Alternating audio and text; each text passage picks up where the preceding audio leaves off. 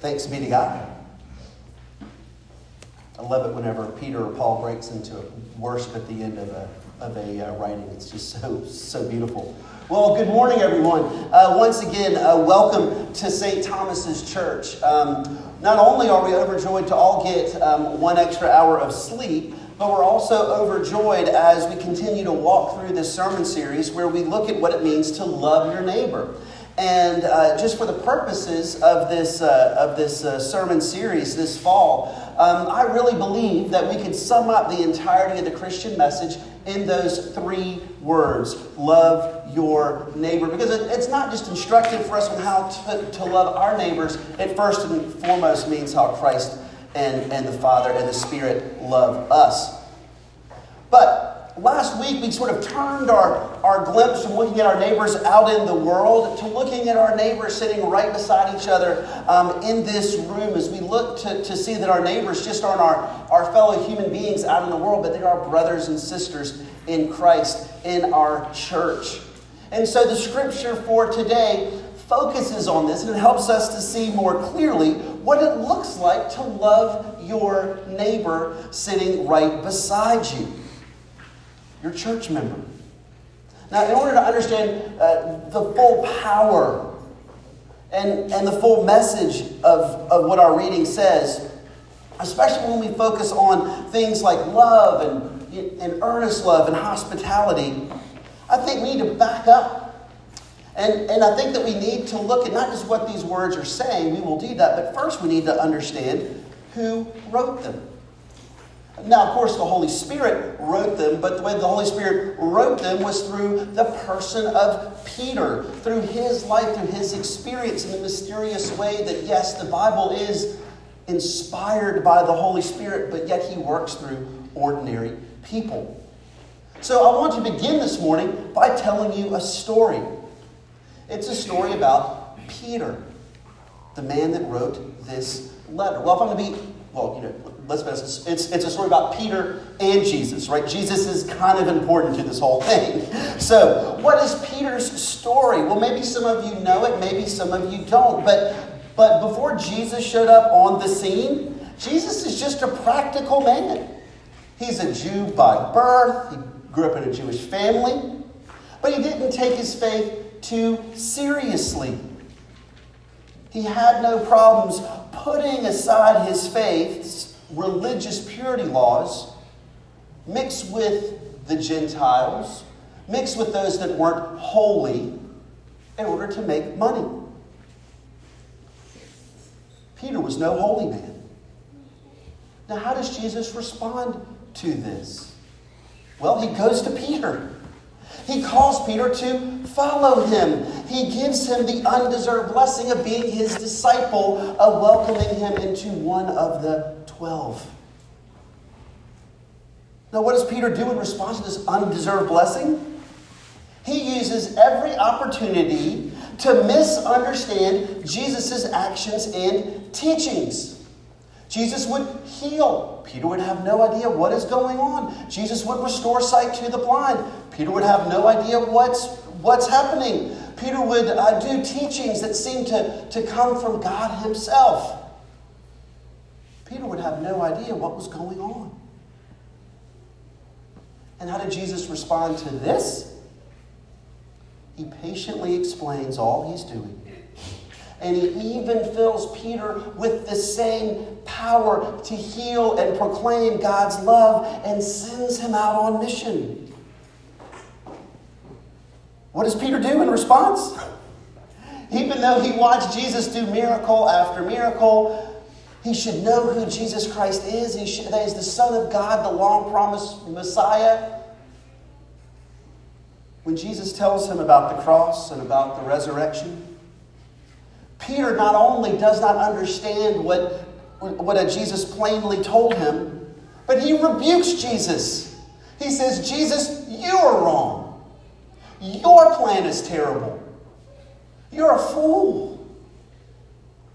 And how does Jesus respond to this insult? Well, first, Jesus lovingly tells him that he is acting like Satan, okay? Out of love. So if I ever tell you you're acting like Satan, it's out of love. I promise.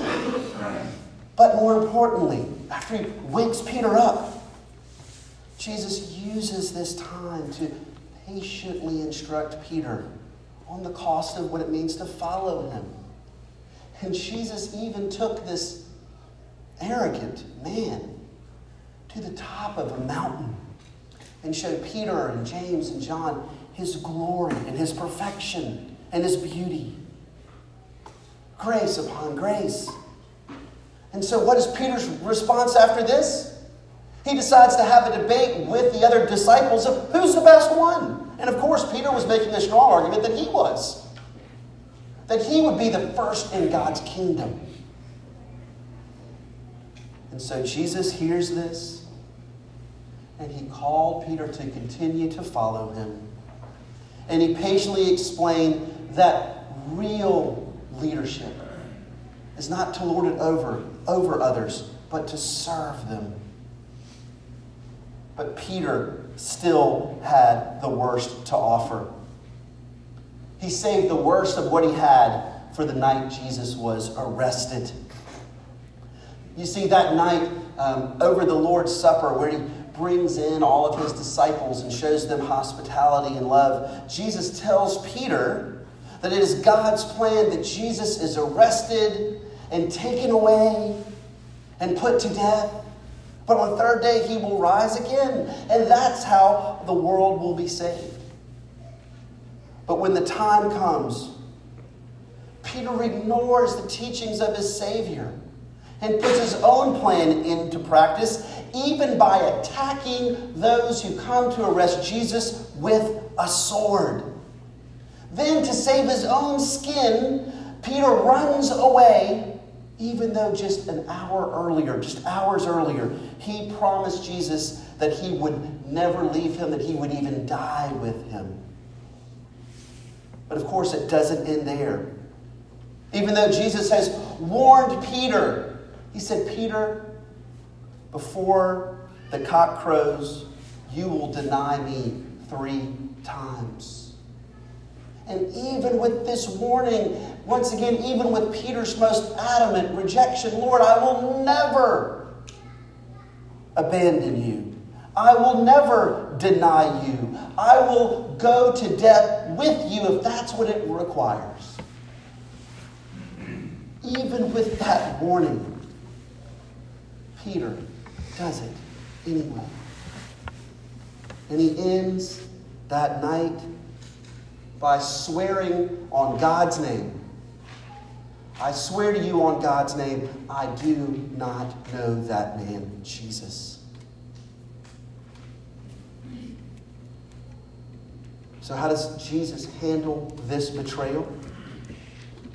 After his resurrection, Jesus comes and seeks Peter out to condemn him, to set him straight, to bring the full wrath of his disobedience and failure upon him? No. He comes to him, breathes the Holy Spirit onto him, and says, peace be with you.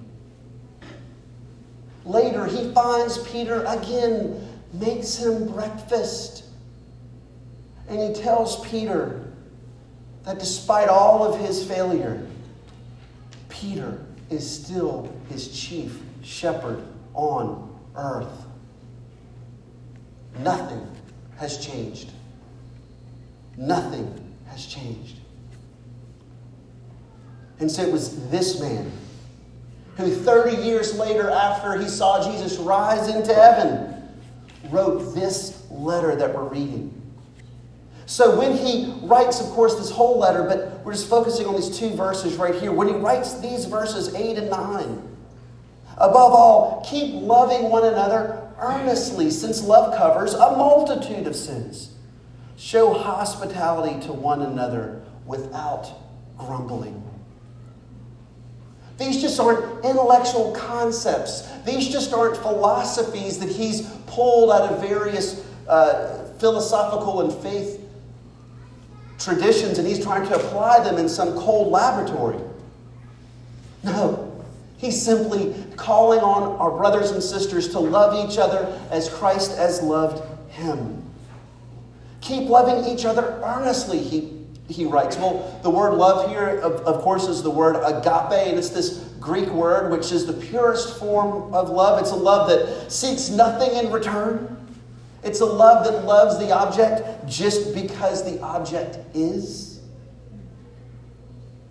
But the word earnestly, it's not just one thing to love. He calls us to love earnestly. And once again, the Greek word here means to love constantly, to love with endurance.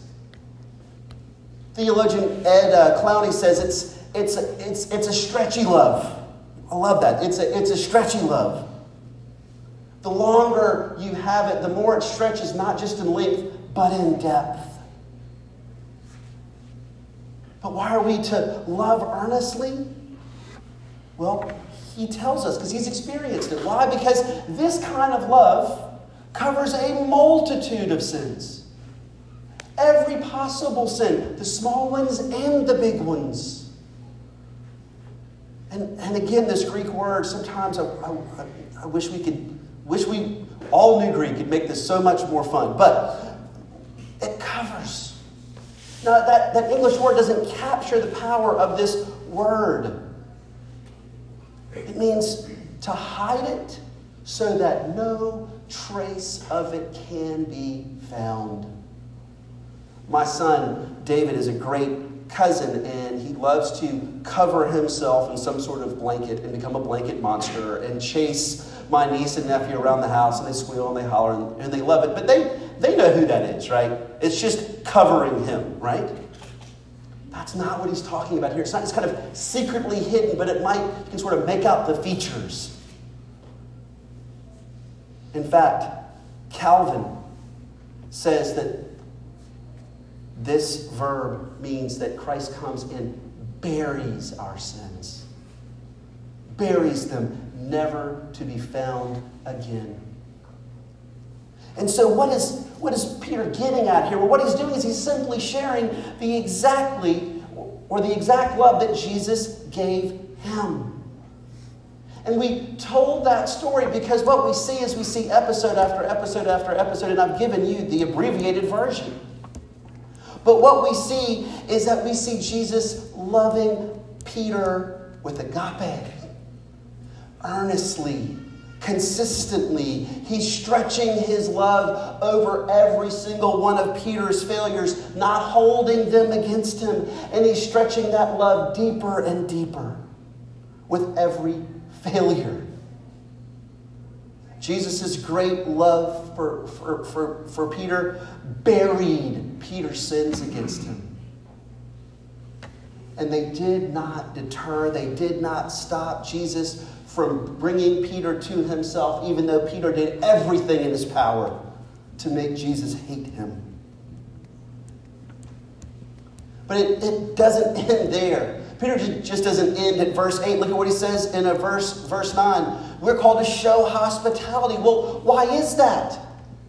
Because Jesus Christ showed hospitality to Peter himself. Once again, what does hospitality mean? Well, the Greek word literally means, it's so beautiful, the Greek word literally means to love a stranger as a brother. Loving a stranger as a brother. Now, we are pretty good at hospitality. You know, I'm kind of old-fashioned. I don't like to watch Christmas movies until December the 1st, right? But of course, one of the great rituals in the Smith household is not just Elf, right? It's not just A Christmas Carol. It is also National Lampoon's Christmas Vacation, right? And so if you've ever watched that, I encourage you to watch that if you want to get a glimpse of hospitality, right? All of these relatives, which are really strangers in your home, right? They descend upon you. Cousin Eddie comes in, you know, and he empties it. Well, I'll just leave it there. And so, but all of a sudden your whole world is taken over. And these people come into your life to sort of drain you of life. But as good as we are at hospitality, we're nothing compared to Middle Eastern people. Even Southerners aren't as good as Middle Eastern people at hospitality. Sorry to let us know this, okay? If you've ever been to any kind of Eastern or a Middle Eastern wedding or whatever it might be, you just are overwhelmed with just generosity and love. But I think the most extreme example that we've had within the past 20 years is that if you've sort of followed the story of U.S. Navy SEAL Marcus Luttrell. And of course, he was in a movie called Lone Survivor. And if you don't know the story, essentially he went out and was attacked by the Taliban with his 4-man team. He was the only one to survive. And he sought refuge within an Afghani village after his entire team was killed. And not only did they give him the best food and clothing and housing that their small, poor village could offer, but when the Taliban came looking for him, they threatened to fight the Taliban to protect their guest. You are safe here. You are safe here. And so when we look at not just Jesus' patience, but how Jesus welcomed Peter, who habitually and intentionally failed him, he welcomed him into his life. He loved this stranger as a brother. And he did this even though he knew Peter would ignore and betray and abandon him. Jesus gave Peter all he had to give him life, even his own life. Now, before jumping into how we apply this to us at St. Thomas's Church, I want to stop, I want to pause. I just want to jump over the good news that we've spoken here. What great love does our Savior, Jesus Christ, have for us? Who are we in this? We're Peters. We're Peters. We're constantly failing, constantly making pledges, constantly making promises.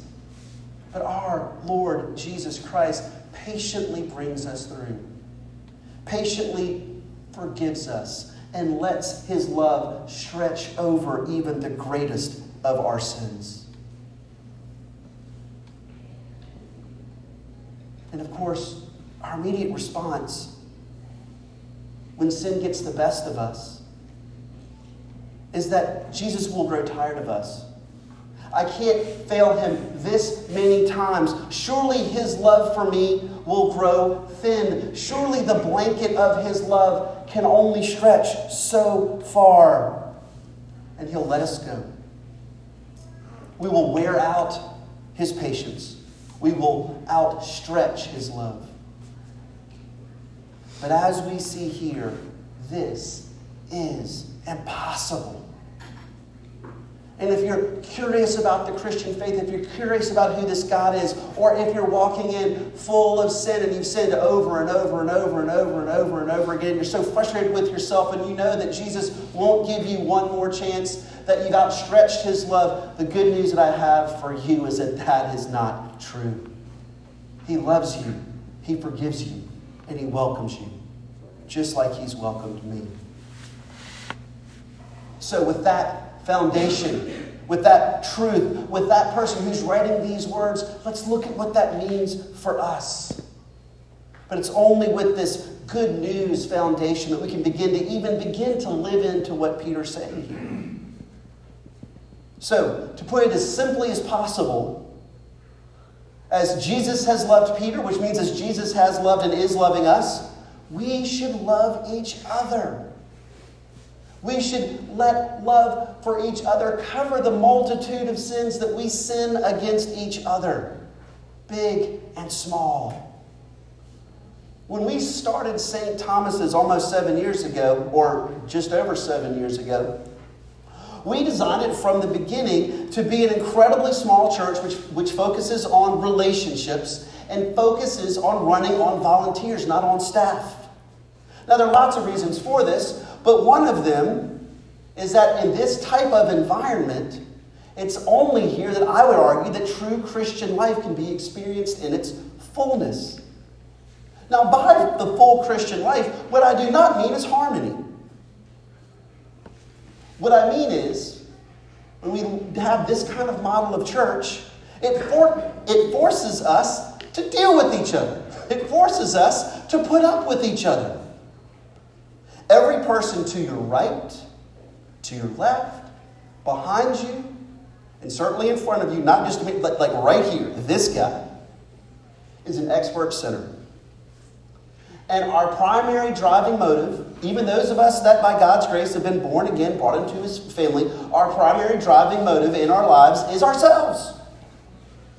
And of course, we all know that where 2 or 3 are gathered in Jesus' name, Jesus is in the midst of them. Well, why is that? Because when 2 or 3 people are with each other, they will find a way to hurt each other, and Jesus needs to be in there to fix that, right?